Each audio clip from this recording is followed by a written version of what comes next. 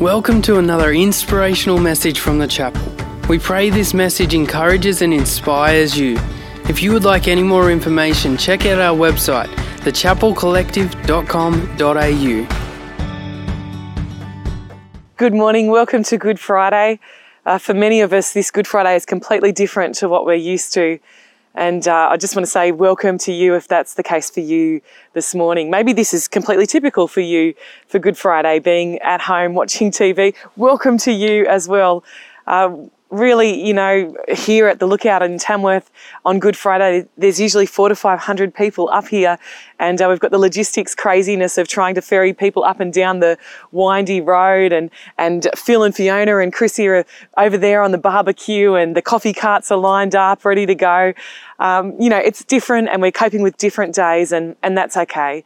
Armidale City Church, you would have had your dawn service. You're probably the one group of people that are super grateful right now that you didn't have to get up at dawn in Armidale and be outside.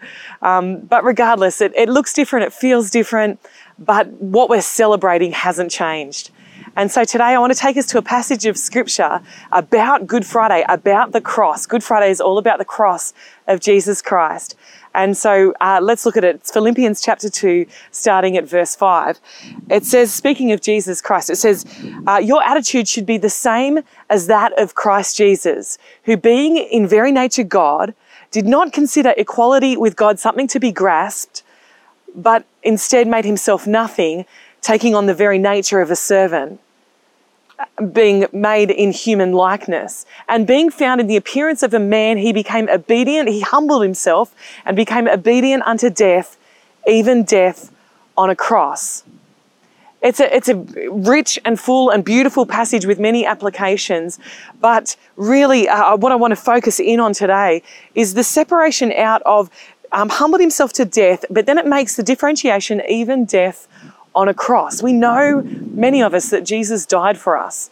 Why does it matter that he died on a cross? There's an old hymn that sings, on a hill far away stood an old rugged cross, the emblem of suffering and shame. Not only the emblem of suffering, but the emblem of shame. This cross is an emblem of shame. And that's strange for us. For us, we wear filigreed crosses around our necks. We hang ornate and decorative crosses on our walls. We get tattooed crosses that are, you know, been embellished onto our arms and shoulders and ankles. How can an emblem of suffering and shame then be made something decorative to ornament our houses and our bodies? How does that work? How does this emblem of suffering and shame become something that is so common to us? I can't imagine anyone saying, check out my new ink. I've got the gas chamber here or here on my ankle. I can't imagine that. I can't imagine someone saying, I've got this beautiful new artwork or this beautiful new tapestry. It's the gallows. I'm going to hang it at my front door. It doesn't really work like that. The cross then was an emblem of such shame. The first century Jewish historian Josephus writes of the Jewish protest of the most pitiable of deaths, that of the death on a cross. The Roman orator Cicero of the first century, he writes this Latin phrase that I'm going to really murder right now, and it's crudelissimum terramumque supplicium. And it means that there is this torturous and awful and cruel penalty. That's what the Roman orator wrote about it. And yet Paul talks about it in the same terms, about this emblem of shame. He says that Jesus went from here and then he condescended to being human and then he condescended to death, but also not just death, but death on a cross. Death on a cross. This death that was relegated and designated for slaves and rebels. We read we know about the Roman the uprising in the north of Rome, made famous in the movie Spartacus, where 6,000 slaves, rebels, gladiators rebelled against the Roman army, and 6,000 of them crucified along the 1,300 miles on the road to Rome. That's one person on a cross every 40 odd meters. And there they are, some dying quickly, some taking days to die. But they're serving as a symbol to say, hey, you better have the fear of God, God being Caesar. You better have the fear of Caesar in you. You had better not rise up against the establishment. Dying quickly, dying slowly, but nevertheless their bodies hanging there until they're completely decomposed. Subject to the elements, subject to carrion creatures, subject to the avoidance and the disgust and horror of people walking past who didn't want that image to plague their every waking thought and to haunt their dreams. It would have been disgusting to see what the birds had done to those bodies, what the elements had done to those bodies. It would have been absolutely horrific. And yet N.T. Wright, the scholar, writes that by 6 o'clock on Good Friday, the early Christians believed that the world had changed. So what happened? You know, we often see life like a ladder, that we start out on one rung and then we progress up the rungs as we go. And the perception of our progress is different for all of us. For some of us, we start out on this rung and we think, if I can just get financially secure, I'm going to climb these rungs until I feel financial freedom and financial security, whereby if something crazy happens, if we hit a bump in the road, if unforeseen circumstances break out, then I'm safe. And so we see this ladder on our way to financial freedom. That is progression for us. For others of us, it's amassing stuff. Well, I want to live the great Australian dream and get a house for myself. And well, then it's got a double garage, so I need a car. And it's annoying when my spouse or one of my kids needs the car, so I need 2 cars. And then I really need a boat. And if I've got a boat, I may as well have a jet ski. And if I've got a boat and a jet ski, I need a house on the coast to be able to make proper use of that. And we amass stuff, and for some of us, that's what progress looks like. For others of us, progress looks like that we're amassing experiences. We start out and we begin our bucket list and we want to have travel experiences, go to this country, have that amazing adrenaline-filled experience, have that beautiful Instagram-worthy experience. And we see progress as climbing up these ladder rungs. Yet Paul describes Jesus as climbing down these ladder rungs. We even would sometimes suggest that we'd climb these rungs or even go down these rungs in a sacrificial way for others in times of extremity, times like war, times like pandemic, that we would be willing to sacrifice for the greater good. There's a poem that I had to learn in school and present about World War I called Dulce Decorum Est by Wilfred Owen, and it describes the horrors of World War I. It talks about the hacking coughs, the trenches, the cold. It talks about the fear, the fatigue, the marching, the limping, and culminates in this hideous witness of what it's like to die, to see someone die from poisonous gas. And it finishes with the line, then maybe you, or I'm not going to quote it properly, it's a long time since high school, not that long, a little bit long.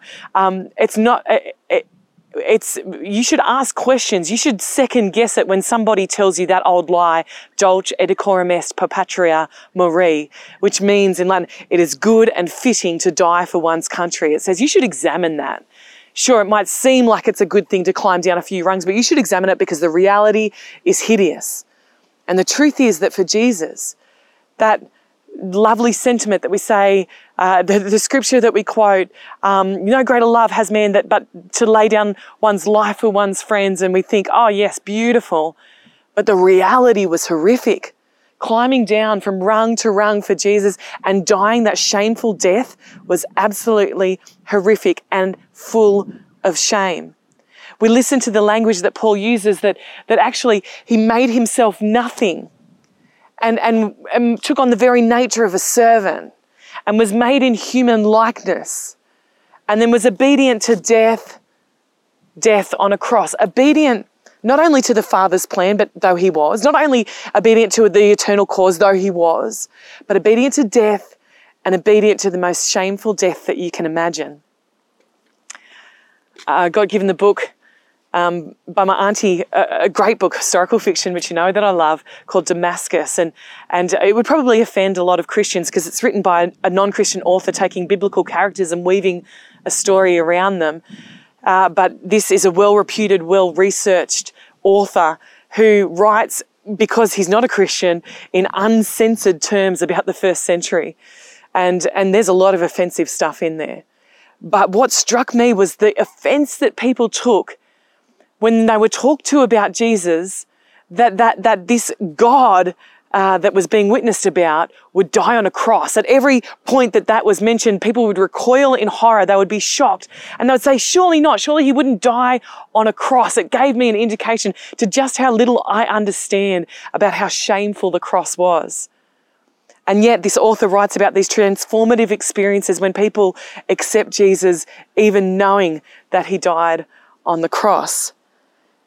As Paul is giving this poem, he uses a technique that he very often uses where he mirrors what he does on one side with the other side. So on one side, he works it down. He says, who being in very nature God did not consider equality with God something to be grasped, but made himself nothing, being made in the very likeness of a servant and in human likeness, and being made a man.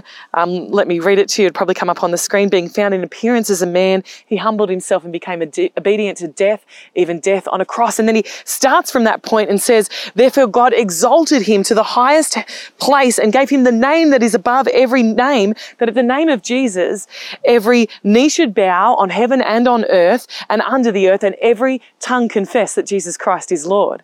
He mirrors it on the other side. And many people say that this was actually a song that talked about what Jesus did and who he is. And so in doing those two things, why it actually mattered, And as Paul shines light on Jesus' journey down, he climbed down into this climactic event that we celebrate today that culminates on Sunday, that in light of that, he goes on from the hymn to say, therefore, my dear friends, continue to work out your salvation with fear and trembling, for it is God who works in you to will and to act according to his good purpose. This is where the English language gets tricky. This is where we have many meanings for the one word sometimes does us a disservice, but it says there to work out your salvation. And to us that implies, well, I've got to work. I need to work my salvation. I need to continue to ensure that the balance of the scales is correct and I do more good things than I do bad things, that I work to impress Jesus, that I work to impress God. But that is never the case.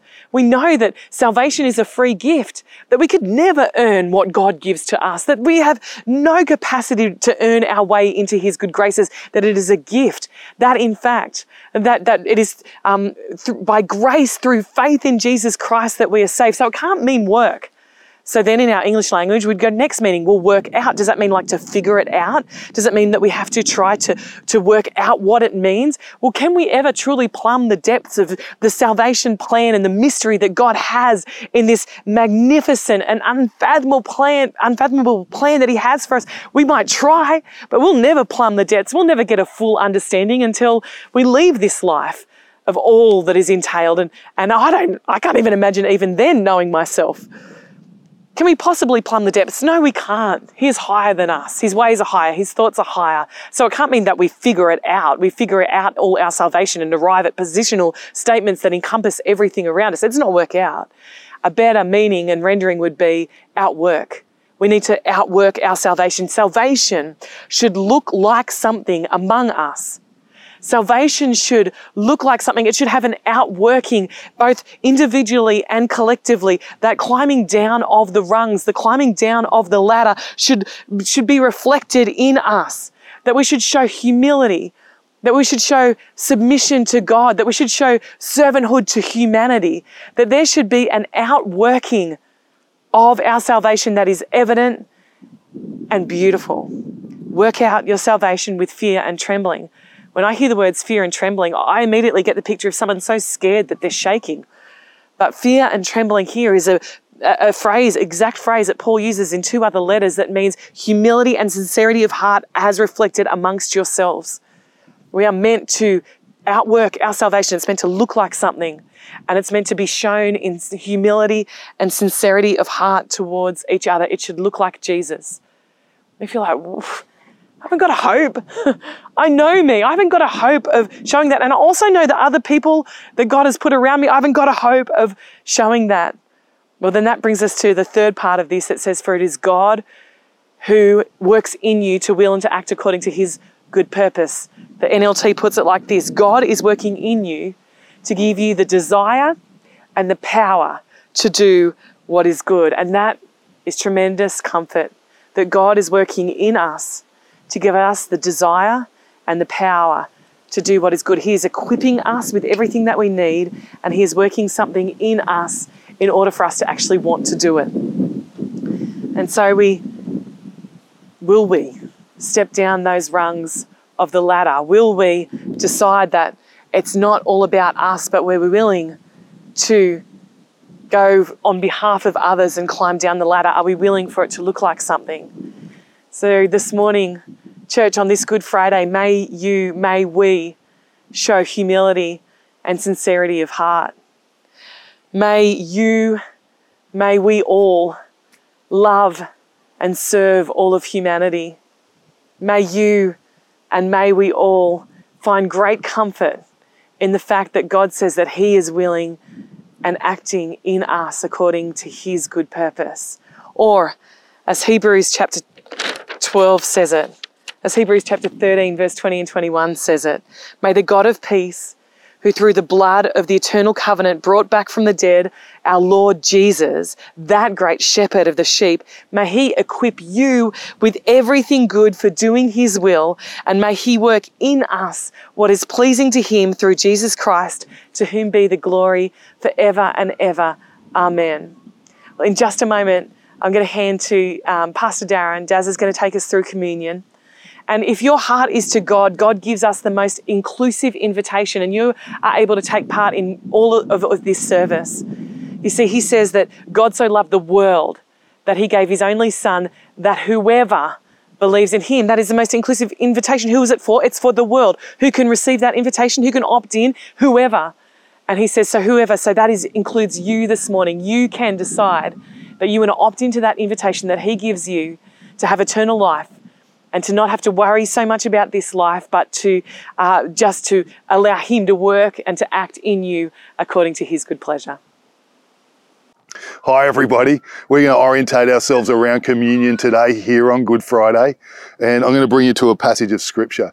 It's this scene, it's profound, it's provocative, it's precise in its timing in the story of humanity and in the unfolding of the final hours of Jesus. It's just an incredible little piece of history. We're going to pick up, it's called, or it's commonly known as the Passover meal, where Jesus eats with His disciples just before He goes to His crucifixion. Let me read to you from the Bible.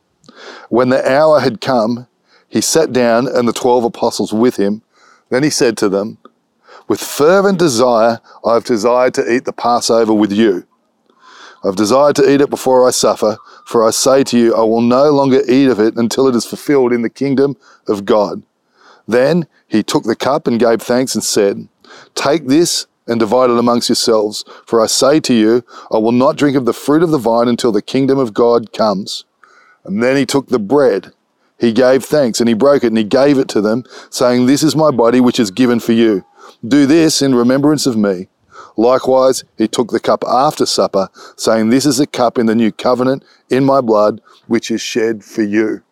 Now, this was a Passover feast that all of the people in the room would have been familiar with. Tell you what they weren't expecting. They weren't expecting Jesus to stand up and say that He was the Passover lamb. That was not in their mind at the time, but Jesus steps up and says that. I just want to step back for a moment and think about what they thought they were coming to, the Passover as it was. And the Passover was a remembrance meal. It was a celebration of the deliverance that God had brought for His people when He brought the Jewish nation out of the land of Egypt by a great and mighty deliverance. That's what they would celebrate, how on the night that God had appointed, they would take an animal, it would be slaughtered, or it was slaughtered, and the blood was put on the doorpost. Sounds so weird to us. It was so familiar to them in their culture, because sacrifice was just part of the world that they lived in generally. And so then when God sees the blood on the doorpost, He would pass over that home and He would not strike them. He would extend His mercy because of the sacrifice that was represented on the post. Well, it moves down time, and it is about their great deliverance. They would remember the day when God passed over them and had mercy on them and delivered them into their future, and yet in the middle of his judgment. And so that's where Passover started. It's celebrated from that day to this. Even at this time in history, modern Israel still celebrate. There's a 7-day period, the period of unleavened bread, and on the first day is a holiday, and it's a holy day, and on the last day is a holiday and a holy day, and Passover is kind of the centerpiece of it all. Family gather and feasts take place, and all kinds of things go on in that period. It's very powerful, and that's what Passover was. But Jesus comes in, and in this scene, Jesus forever shifts what it is. He says this, let me read it to you again. He took bread, gave thanks, and broke it, and he gave it to them saying, "This is my body. This is not what you've done in the past. This is my body, which is given for you. Do this in remembrance of me." And likewise, he took the cup after supper, saying, "This cup is a new covenant." This is the new covenant. It's not the old tradition. It's a new covenant. It's a new day in my blood, which is shed for you.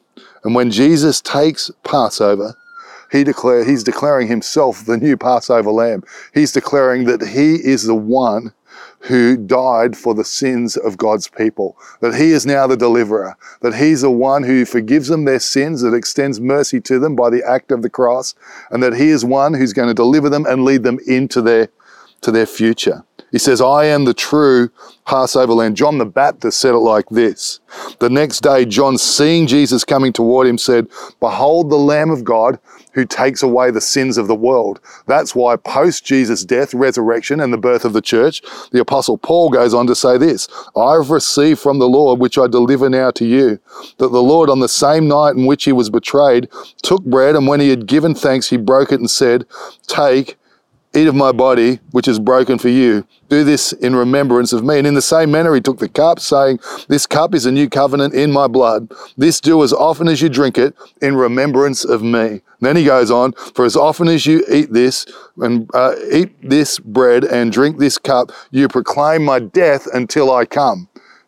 And so that's the message to the church. We proclaim his death until he comes. The death that he died for sin, and the coming again to redeem his church, and for all who have put their trust in Jesus to be resurrected and eternally live with him. So there is a Passover that was, there is a shift that takes place, and Jesus now asks all of humanity to put their trust in him, the death that he died, and the resurrection that then took place. And then here are two thoughts I just want to leave you with. Really, they're part of the same thing. The Passover in this period. So the Passover as it was, the Passover shift that took place, and the Passover in this period. And these aren't the central thoughts, but I think they're interesting in our period in which we live. The first is that communion and Passover, when you look at the Bible, were always lived and had in community. They were a celebration that was done together. And it's a reminder to us as we take communion today, and as Bron comes, it's a reminder to us that communion and Passover, since God instituted it thousands of years ago, have always been about his people coming together to remember and celebrate. Communion and Passover were never intended to be things that we did on our own. It's never meant to be a Christian life that's lived in isolation. So we're reminded today, may you, as we take today, may you and I, may we remember that we are called to community. And this breaking bread that we share, this whole bread that we break into small pieces, reminds us that we are all part of each other, and that that's an important part of our faith. So we live through this season as we move beyond it, rather than isolate and withdraw into a new normal. May we be those who determine that more and more we are going to live in the community of faith amongst a family of God, and come together to celebrate what he has done for us and proclaim what is still to come for us. Finally, I just want to have this thought with you. How amazing that before time began, that God set in place a plan to bring Passover, and then to move Passover towards the new Passover, Jesus. And that on that night, just one day before Jesus would die, at the perfect time in history, on the perfect event in the year for the Jewish people, that God would choose for Jesus to stand in the Passover moment and declare that who he was the new Passover lamb, and that a new covenant was born. He planned it before time began, but he had precision to take care of it down to the very hour, the very moment, the people in the room, and the day it was leading into. And it's an incredible moment, reminding us of the precision of God and the profound plan of God that he always brings to pass. The Bible also says that he had you in mind before the foundation of the world. And in this season that we're in, he not only had us in mind and a plan then, but he has this moment right now. He has everything under control. He's got you, he's got this, he's got us. And so as we take communion together today, we're going to pray and give thanks, and then in your own time, you can eat and drink together in Jesus' name. Heavenly Father, we thank you today. Thank you for Jesus, that he did become the Passover lamb for the world, and especially for all those who believe. That he is the one who has dealt with our sin, that he is the one you resurrected from the dead, that life is found in him. God, we thank you today that we're reminded of who he is and what he's done. We thank you today that you have called us to be family, and we thank you today that you've got everything in hand. You have since the beginning of the world and before it, and you have in this moment we live right now. So we just give you thanks in Jesus' name. Amen. Let's eat and let's drink. Hey again, thanks so much for joining us on this podcast.